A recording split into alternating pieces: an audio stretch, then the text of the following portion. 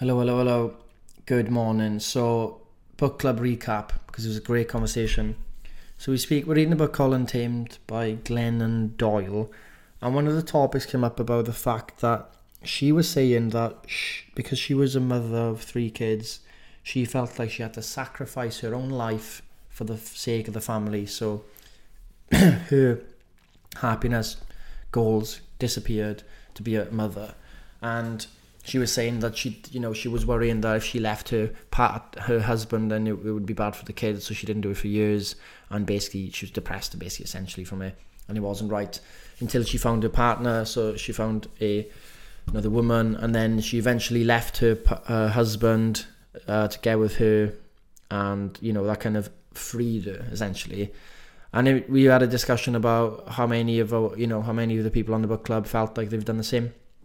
Some people got kids, and I feel like it is like a motherly thing that you do want to sacrifice things for your kids. You do want to be out there, but then we spoke about like the society's pressures on both women and men. So from the women's side of thing, it's like the woman has to do all the jobs.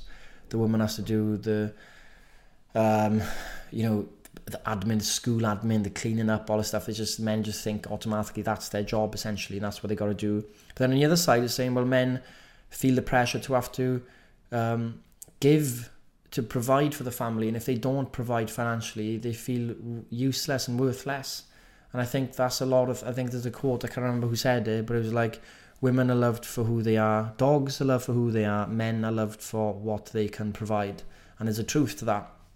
So when we look at this multifaceted problem where you have a husband and wife who've just had a kid and they've both got careers, the reality is, if the husband doesn't keep going with his job and doesn't provide financially, we spoke in the group openly, that person becomes less desirable for the other partner. That's just the truth. Like, women want men who are successful, who are providing, who have got ambition and stuff like that. It's kind of like, no one admits this. No one admits it because it's kind of like shallow to be like, yeah, I want a successful man. But it's what he brings, the security he brings, that you want that someone of that caliber. Yet at the same time, when we talk about equal share of responsibilities, then a successful man will also have to sacrifice his ultimate success in financial terms and become less successful, basically, and defining successful as the old phrase, like to make more money. But then if that happens, does someone become less desirable because they're less successful? And that's what some other author looked into. I think he spoke about his friend was working, really successful, became a stay-at-home dad over time because he was a stay-at-home dad, and the mother was working. She didn't find him desirable anymore, and fell for someone in her profession that was like a top dog. And even someone on the book club said that her friend was with a guy, and then kind of he was, did really well, but then she fell for someone who was doing more, who was more successful. And then she said about another story about a friend that was with a rugby player, and in his peak, in his prime, playing rugby, very desirable because every other girl wants him. But as soon as that career comes to an end, he's not a professional rugby player anymore, the desire from other people drops, and the same desire for that person drops, and then you don't want to be with them. So before we even start thinking about let's share responsibilities, we've actually got to be open about how we desire other people and what really is the ultimate way we desire. Because if we are going to ignore the fact that the main driver for people being attracted to certain men is that they are successful and they can bring security, then when it comes to roles, then the automatic role in that scenario is the man will keep providing and the woman will look after the kids. Because then if it does switch, then the man becomes less desirable for the woman, it breaks down. Do you know what I'm saying? So we talk about this, and the answer is that it needs to be talked about more. As a guy, there's a lot of pressure. Men under the age of 40, biggest killer is suicide. If a man can't feel like they're making money, making strides in career, they feel useless and worthless. That's the reality of it. And when the world is becoming tougher, there's more competition with jobs, There's more pressure because of social media and people, all sorts of pressures on everybody, both men and women. But for men, they feel like they've got to be this uber successful person or they're worthless and never attractive. And when the women reinforce that worry that you have to be super successful, handsome, 6 foot, stunner of a bloke who's got everything going, how do you think the guy feels when he hasn't got, even one of that? So when it comes to these questions, when she's talking about sacrifice, I think understanding the desire means that we have to be careful with what we sacrifice in the balance. My opinion is if a woman is with a guy because he is successful, but then wants him to share responsibilities and bring down his hours worked and he becomes less involved in his business or work, that's eventually going to fizzle out, according to the laws of desire, basically. So I don't know what any of you think about this. I think I'd love to see a society where, one, the most championed job in the world is being a parent. So if you're raising a kid, that's the number one most important job in the world, because if we can all raise kids in the best manner possible, society will be a better place. End of. Plato spoke about this in Plato's Republic 2,500 years ago. They spoke about how do we have the ultimate community. They were talking about having guardians, and these guardians were basically the best of the humans, would raise kids. So you wouldn't have your biological parent raise you. You would essentially be raised by the guardians, who were these pinnacle of humans, the top parents you could get, and they would raise these kids in the best way possible, and the kids would be the best kids possible. And there's some truth to that, but we don't have to put people through a small group of guardians. We can all try and champion the fact that being a parent is the best, most important job, and help people as much as possible with that job. So a father needs to take on more responsibility to help with the upbringing of a kid.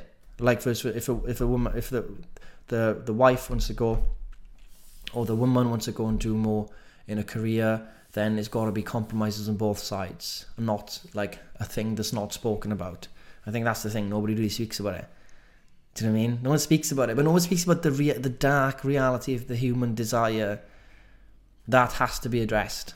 Like I've mentioned earlier, that has to be addressed. But it was an interesting book club. I think something to think about is, what are you doing what you want to do? And I think I read something about this as well. Like if there's something like a calling you've got, you feel like it's a calling to be a writer, to do that job, to start that business as a calling, but you think, I can't do it because I'll have to sacrifice time with my kids and my kids come first. What's going to happen in that regard when you get older and you get a 60, 70, it's going to eat away at you. It's going to eat away at you in your last minutes on this earth. And I think there has to be the safety of you being able to go and do what you've always wanted to do. Your calling, if this coming to you, you've got to do this, so that just do it. Okay, you have to put yourself first in some scenarios. Jim Rohn said he would tell his wife, I look after me for you, you look after you for me. And there's a truth to that.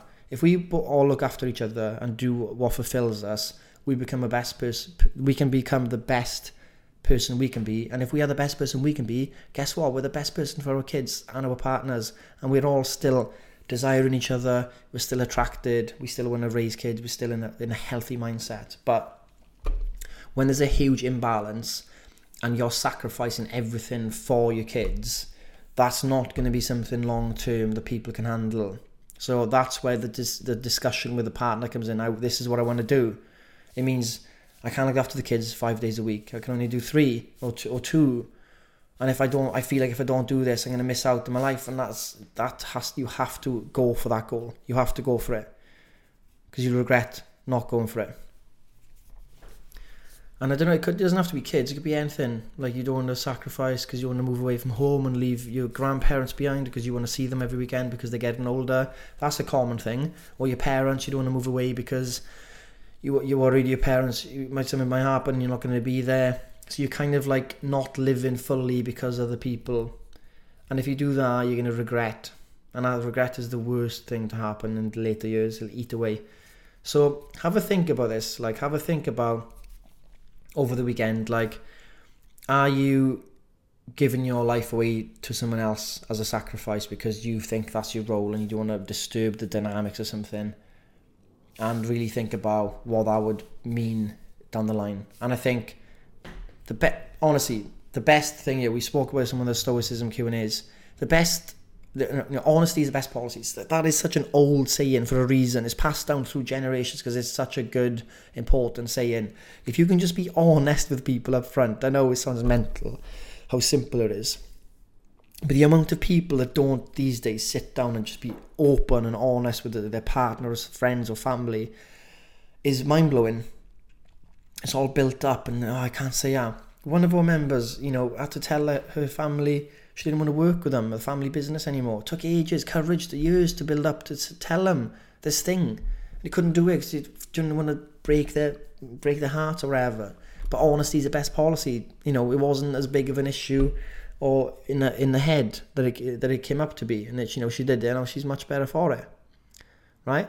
And we have to take these decisions seriously. These are the big decisions in our lives. These are the big moves, big needle movers. When it comes to happiness, 100%. So have a think, guys. Have a think, and have a think about why you desire what you do right now as well. So write down what your desires are. You want to be an entrepreneur, or you want to be a teacher, or you want to be an author.